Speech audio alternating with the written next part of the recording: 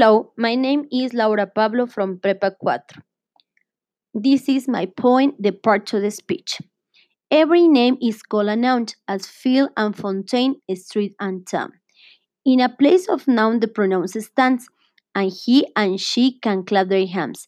The adjective describes a thing as magic wand or bridal ring. The verb means action, something done, to read and write, to jump and run. How things are done, the adverbs tell, as quickly, slowly, badly, well.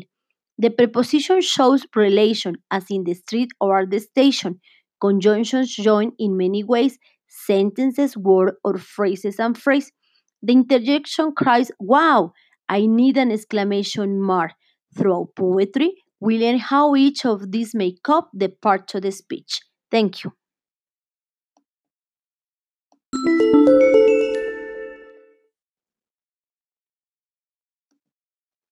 Hello, now tongue twisters.